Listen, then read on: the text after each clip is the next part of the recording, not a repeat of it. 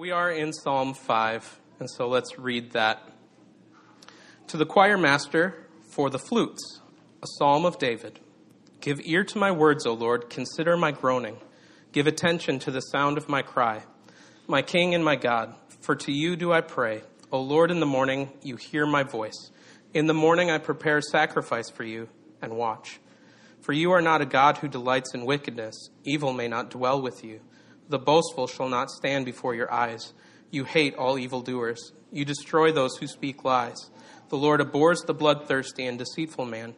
But I, through the abundance of your steadfast love, will enter your house. I will bow down toward your holy temple in the fear of you. Lead me, O Lord, in your righteousness. Because of my enemies, make your way straight before me. For there is no truth in their mouth. Their inmost self is destruction. Their throat is an open grave. They flatter with their tongue. Make them bear their guilt, O God. Let them fall by their own counsels. Because of the abundance of their transgressions, cast them out, for they have rebelled against you. But let all who take refuge in you rejoice. Let them ever sing for joy. And spread your protection over them, that those who love your name may exult in you. For you bless the righteous, O Lord. You cover him with favor as with a shield. As we begin here, let's pray. And I also want to mention Steve Whitaker as we pray. He had a fall this week and is in the hospital. So if we could consider that and keep him in prayer throughout our week as you think about him, just remember our brother. One of the prayers for him is just prayer for wisdom. He lives at home alone, so just prayer for guidance into what type of care he should have in the future here. Let's pray. Father, we thank you for your word. We thank you, Lord, that you are good to us, that you've given us a song to sing, Lord. You've filled our hearts with joy as we've seen your wondrous works, Lord. This morning, I just ask that you would open our eyes to see what your words have to say to us, that we would receive them and that we would grow in grace, Lord. We do remember our brother Steve. We just ask that you would help him to recover quickly. And I just ask that you would give him and the medical team wisdom as they make decisions for his future care and everything involved, Lord. We just ask that you would guide them. Lord, I just ask that in the remainder of this service that your grace would be evident in the word and in the singing and in our time of just catching up with one another even after the service, that we would grow together in love and unity. In Jesus' name, amen. All right, so we'll begin this morning by looking at verses 1 through 3 as kind of an introduction to this message. So as he did in Psalms 3 and 4, David here begins with a prayer. And we see in David that same confidence that I mentioned last week as we looked at Psalm 4 in his prayer, that though despite the circumstances, despite his heavy heart, he has this hope and confidence in God as he prays to him. So even though he's surrounded on every side by enemies and it seems kind of like a hopeless situation, David, still in his prayer, has this sense of confidence in who he's praying to. It is possible, though the circumstances aren't fully known for the time of the writing of this psalm, it is possible that it was during the events of Absalom's coup, but it's not known for certain. The psalms aren't always arranged in chronological order, so it's possible that Psalm 5 was part of that time frame, but it's also possible that it was another time in David's life. As I mentioned last week, David has often been surrounded by enemies. He's often been on the run. It's kind of the story of his life. But either way, whatever the circumstances, David is dealing with the wicked. And so he calls out again in prayer. And I think in this prayer, several points really could be made. But I think that one thing that really stands out to me is that God will hear the cry of his children. We talked about that last week, but I really think that it bears repeating, that God will hear his own. One way that I heard it said, it's like a child with their hand up. You know, if that's not your child, you're probably not really paying attention to why they have their hand up. But if it is your child, you're probably going to, see it and ask, what's going on? God always sees us when our hand is up. He always knows when we're crying out to him. So as David is calling out to God in prayer, I just want to draw our attention to the language that David uses here. First, he says, give ear to my words. Number 2, consider my groaning. Give attention to the sound of my cry. These 3 phrases show the level of distress that David was in. And so he entreats God to hear his words, the spoken words of his prayer. Next, he asks God to consider or to perceive what is not clearly spoken, the groanings of his heart, the things that he sort of murmurs or whispers to himself. I don't know if you've ever in prayer not really had words and you just kind of like, oh. God can perceive what that even is. Sometimes when Olive is struggling with something, she kind of whimpers. And, I, as a father, can't really make heads or tails of it. I kind of have to sit there and be like, okay, use your words. Let me hear what's going on. She'll kind of whimper and make some gruntings. And parents, I know that you're used to that, the sort of indistinguishable noises and grunts that our kids sometimes make when they're frustrated or when they don't really know what to say. So David is saying here, God, perceive what those noises mean. And the good news is that though we can't make heads or tails of those groanings, even when they're our groanings, God can. He knows your heart even better than you know your heart. So he knows what's going on. The last phrase, he calls on God to pay attention to the sound of his cry. So it's not just the words, it's not just the murmurings and grumblings, but he's saying, God, pay attention to the sound of it. This carries the idea of the loudness and the tone of it. Pay attention to how loud my cry is. Listen to the tone that I'm using. David is telling us through his prayer that it's okay to not have the right words to speak in prayer. And not only that, but it's also okay not to have any words. I think sometimes, especially like in corporate prayer gatherings, we're so concerned, and this is me telling on myself, we're so concerned about how deep our words sound. We're so concerned about, is that like really holy and pious sounding? Did I use enough these and thous in my prayer? I always joke that, if you throw in things like the nations, it usually sounds pretty good and convinces people it's a deep prayer. But you don't have to have the right words. You can literally speak from the heart and even at times just make a noise. God can understand. Scripture tells us that his sheep know his voice. Well, the opposite is true as well. The shepherd also knows the sounds of his sheep. It's interesting. It doesn't always work. Depends on how much I'm paying attention. But sometimes in a crowd of kids, I can tell when my daughter says daddy and tell it's her, not one of the other kids saying daddy. I'm used to her tone of voice. God always knows the tone of our voices. And he can tell which child it is that's crying out. David addresses God in this prayer as my King and my God. In this, David's heart is directed to the one who is sovereign over all, including David's kingdom. There's this commentator with the most amazing name, Willem van Gemeren. I probably did not pronounce that right. A commentator, he regarded this phrase, my God, as the Old Testament equivalent of Abba, Father.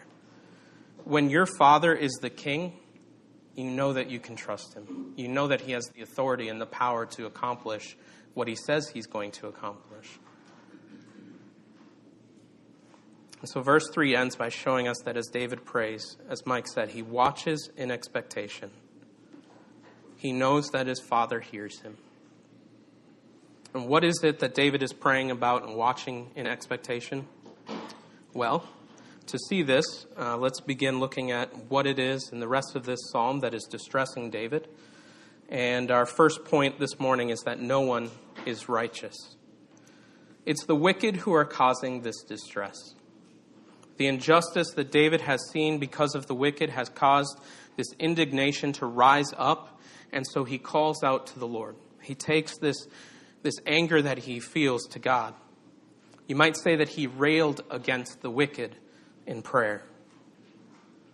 And David's words indeed are harsh. And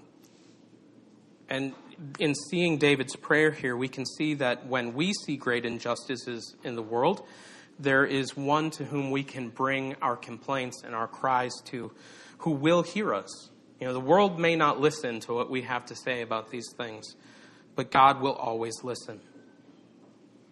Matt Chandler, writing about not being anxious, wrote, "But when we pray, we are worrying at God. We take those anxieties and direct them Godward, taking them to him, placing them before him, and of utmost importance, handing them over." How often is that how we handle these deep aches of our hearts, these longings when we see injustice? How often is our response to literally worry at God, to toss them to him? Do we go to God with the worries of injustice? David did. We shouldn't be afraid to cry out to God. And in doing so, we should focus our worries Godward. So as we study this psalm again, I know you guys were so excited last week when I mentioned this. I heard, just so many rave reviews about chiastic structure. You could fill a book with how much you guys were thrilled by talking about literary structure. But it simply means that the main point of this psalm is in the middle. That's where we see the crescendo here. Now, I do want to mention it's not in every psalm that there's this literary structure. There's lots of other poetic structures that the Hebrew writers used. But we see it actually here as well as we saw it in Psalm 4. How the various sections flow and mirror each other, and that at the heart of this psalm, the middle portion of this psalm, we find the crescendo. But as we unpack this, I actually want to take some of it out of order. So we're going to look at verses 4 through 6 and verses 9 through 10 together, because both these sections, David talks about the wicked. Excuse me. Let's read verses 4 through 6. "For you are not a God who delights in wickedness. Evil may not dwell with you. The boastful shall not stand before your eyes. You hate all evildoers. You destroy those who speak lies. The Lord abhors the bloodthirsty and deceitful man." So first, David in his prayer is rehearsing how God, in his holiness, relates to the wicked. God doesn't delight in the wicked, and evil may not dwell with him. David is describing God's nature here, his characteristics. See, God is incompatible with evil. Where God is, evil cannot be. This word dwell that we see in the Hebrew really presents the idea of a visit. The word translated as dwell is most often used to describe a temporary camping in tents. So evil can't even pitch its tent in God's presence. The language David uses is strong, but it is consistent with the fact that God cannot coexist with evil, and that's because God is holy. Let's read verses 9 through 10. "For there is no truth in their mouth. Their inmost self is destruction. Their throat is an open grave. They flatter with their tongue. Make them bear their guilt, O God. Let them fall by their own counsels. Because of the abundance of their transgressions, cast them out, for they have rebelled against you." Now, the words of verse 9 to me sound a lot like something we hear Jesus say in Matthew chapter 15. And so we're going to read that here real quick. Verse 11, "It is not what goes into the mouth that defiles a person, but what comes out of the mouth that defiles a person." And he continues in verse 18, "But what comes out of the mouth proceeds from the heart, and this defiles a person. For out of the heart come evil thoughts, murder, adultery, sexual immorality, theft, false witness, and slander." So it's from the heart that these wicked actions come.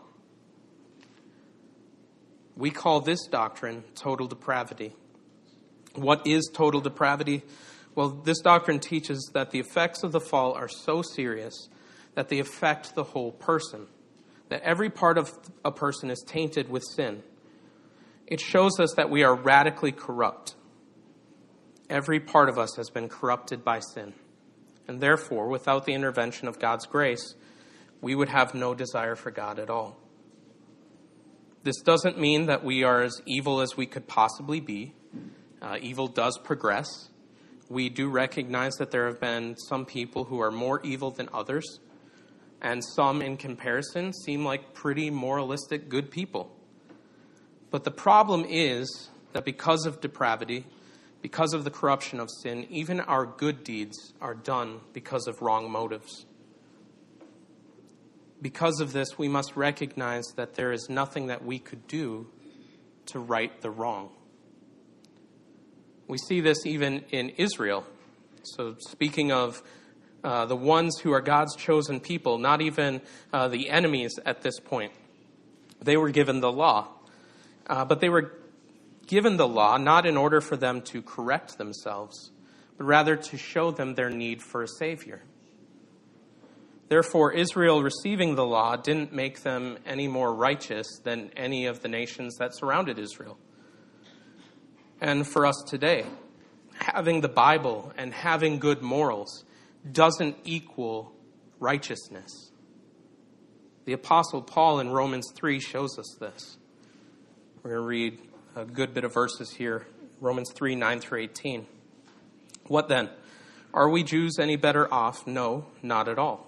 For we have already charged that all, both Jews and Greeks, are under sin. As it is written, none is righteous, no, not one. No one understands. No one seeks for God. All have turned aside. Together they have become worthless. No one does good, not even one. Their throat is an open grave. They use their tongues to deceive. The venom of asps is under their lips. Their mouth is full of curses and bitterness. Their feet are swift to shed blood. In their paths are ruin and misery. And the way of peace they have not known. There is no fear of God before their eyes.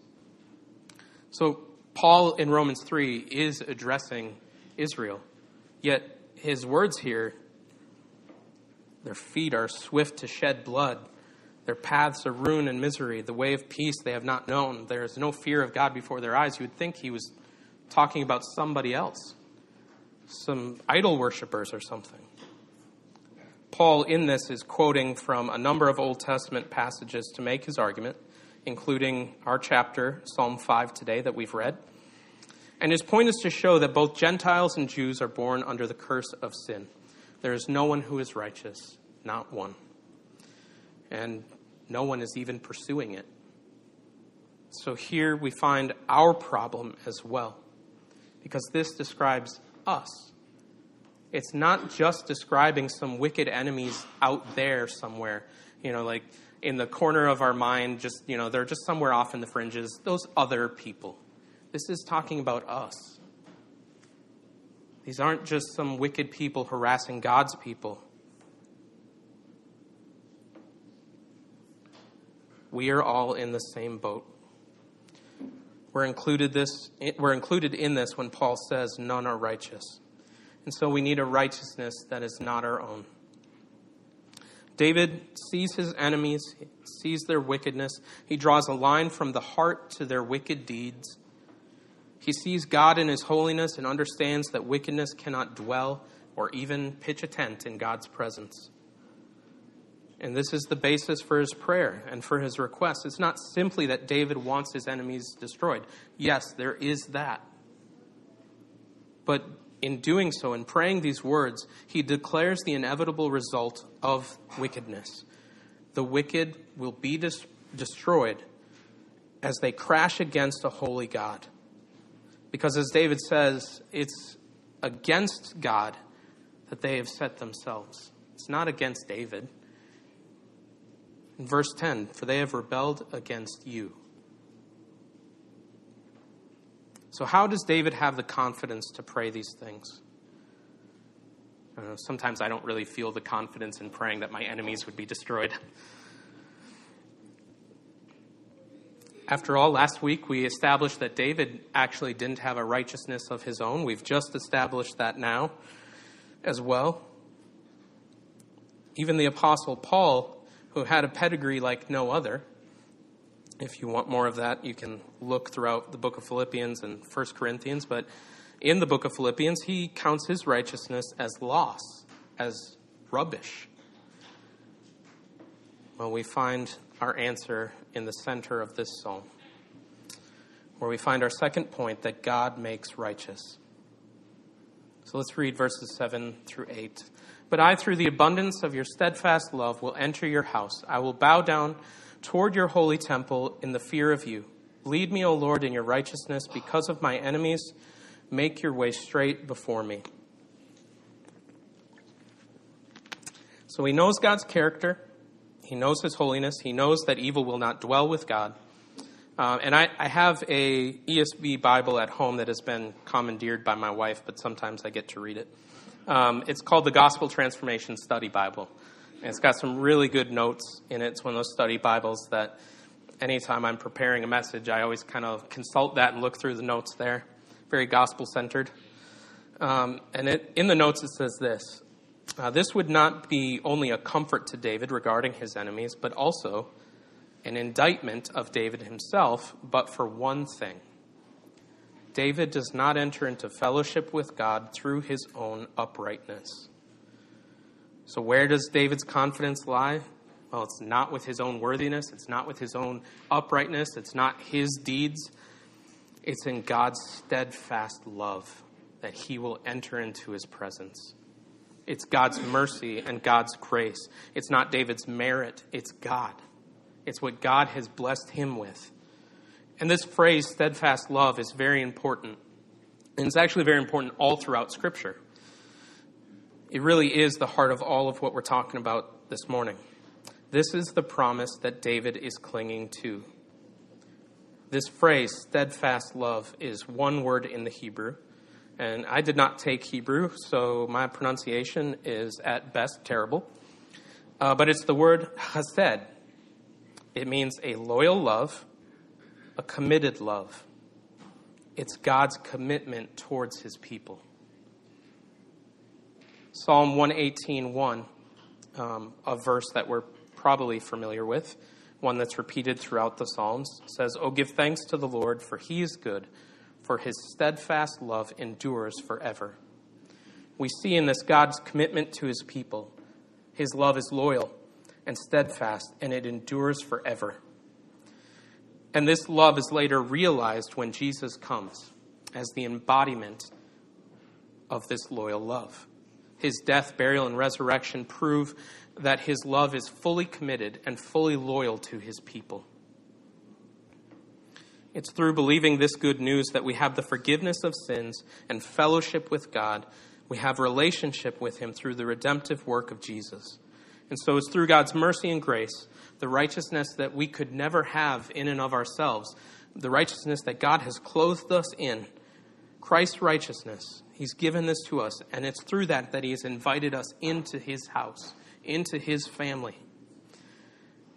And it's that gives David confidence. Though David doesn't know Jesus by name, he doesn't know David or Jesus, his face. It's years to come. He's looking forward. He's looking towards this promise. He knows that the promised Redeemer is coming. And it's that steadfast love that he's put his confidence and his trust in. And so God has made him righteous. David trusted that God's final word would not be judgment, but rather redemption. God's holiness is sinful humanity's greatest problem, and at the same time, it is hope for the one who trusts in God. What God's holiness demanded, God provided to his children. The holy judge is also the holy one who redeemed us in Christ. We again turn to the Apostle Paul in Romans 3, continuing on, looking at verses 21 through 26. But now the righteousness of God has been manifested apart from the law, although the law and the prophets bear witness to it. The righteousness of God through faith in Jesus Christ for all who believe. For there is no distinction. For all have sinned and fall short of the glory of God, and are justified by his grace as a gift, through the redemption that is in Christ Jesus, whom God put forward as a propitiation by his blood to be received by faith. This was to show God's righteousness, because in his divine forbearance he had passed over former sins. It was to show his righteousness at the present time, so that he might be just and the justifier of the one who has faith in Jesus. So God is the just and the justifier. In his holiness, the demand was set, and then he redeemed us by the blood of Christ. The punishment for the transgression has been paid, and we who have faith in Jesus, though we were wicked, have been made the righteousness of God, clothed with the righteousness of Christ, the perfect sacrifice. And so we rejoice in this today. David, looking towards this, rejoiced as well, as we'll see in verses 11 and 12. And one of the things that's really clear in the Psalms is that most of the time, with the exception of Psalm 88, which is kind of a tricky one, but we'll get there. 10 years for that one. Promise you, at least, maybe. There's always a response of joy. There's always a response of praise. Whether it's a psalm of lament, whether it's a psalm where David or other writers are surrounded by their enemies, there is reason to rejoice and to sing and to praise. And so our third point this morning is the righteous rejoice. Let's read 11 and 12. But let all who take refuge in you rejoice. Let them ever sing for joy, and spread your protection over them, that those who love your name may exult in you. For you bless the righteous, O Lord. You cover him with favor as with a shield. In the last two verses, David closes with this prayer. He closes this prayer with a joyful response and a request for protection. So in verse 11, David talks about this idea of refuge. We saw that first in Psalm 2. It is a continuing theme throughout the Psalms. We'll see that more. It speaks of fleeing to a fortress or a place of security in time of trouble. And again, you guys are probably prepared for this at this point, but I can't help but think of Lord of the Rings. And especially, again, the Two Towers, which we referenced last week, where the people of Rohan flee to their refuge, Helm's Deep. And the idea of refuge, again, is to seek protection in something outside of yourself. It's to recognize that in you, you don't have what it takes, and so you seek refuge in someone or something else. Jesus is our refuge. Thinking of this, Moses, when he wants to see God, God tells him, go into the cleft of the rock, and I'll cover you with my hand, and they'll pass by, and as I pass by, you can look upon me, you can see my back. But it's a refuge. He puts him in the cleft of the rock and covers him. And in Isaiah, there's also a scene that Isaiah recognizes that he's unworthy, that he's not holy, and so he seeks something outside of himself.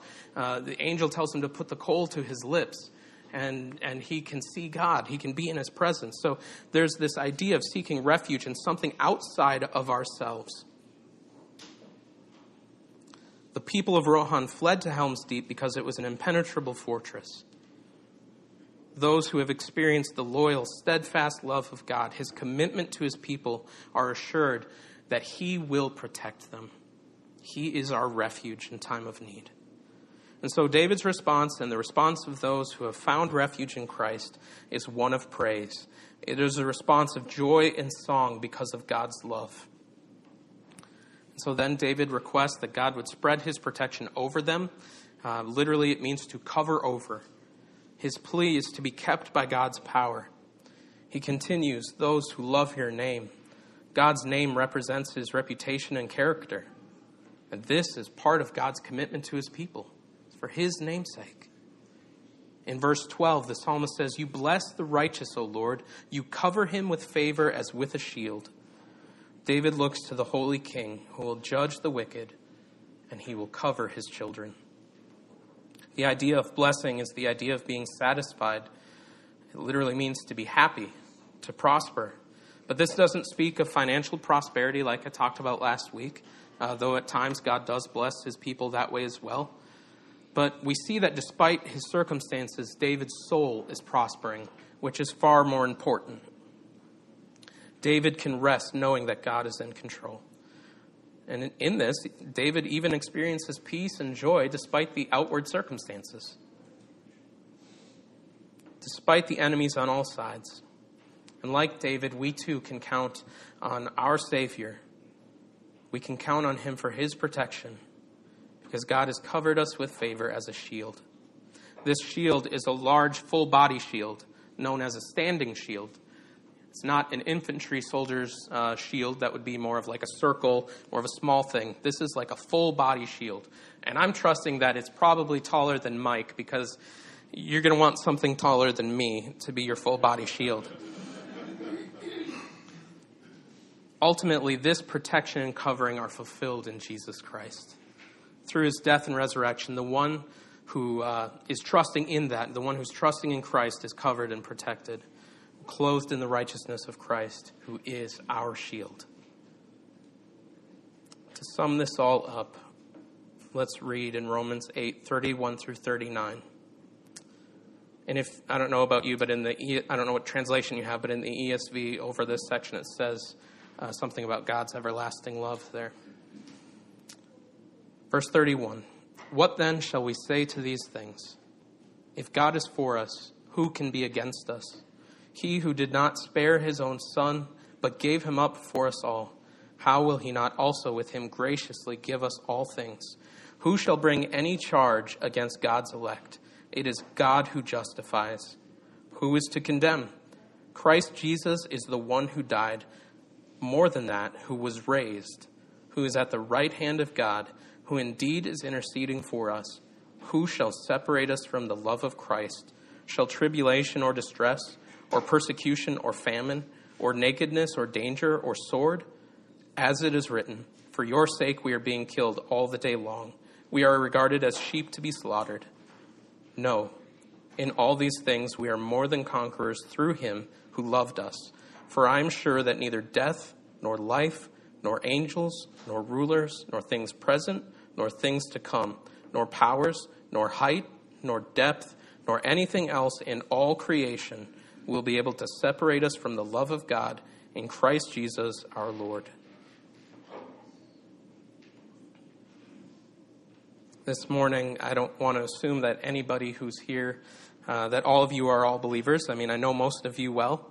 But I just want to mention this. If you have not known the everlasting love of God, I want to invite you this morning to trust in Christ, to believe in what he has done for you.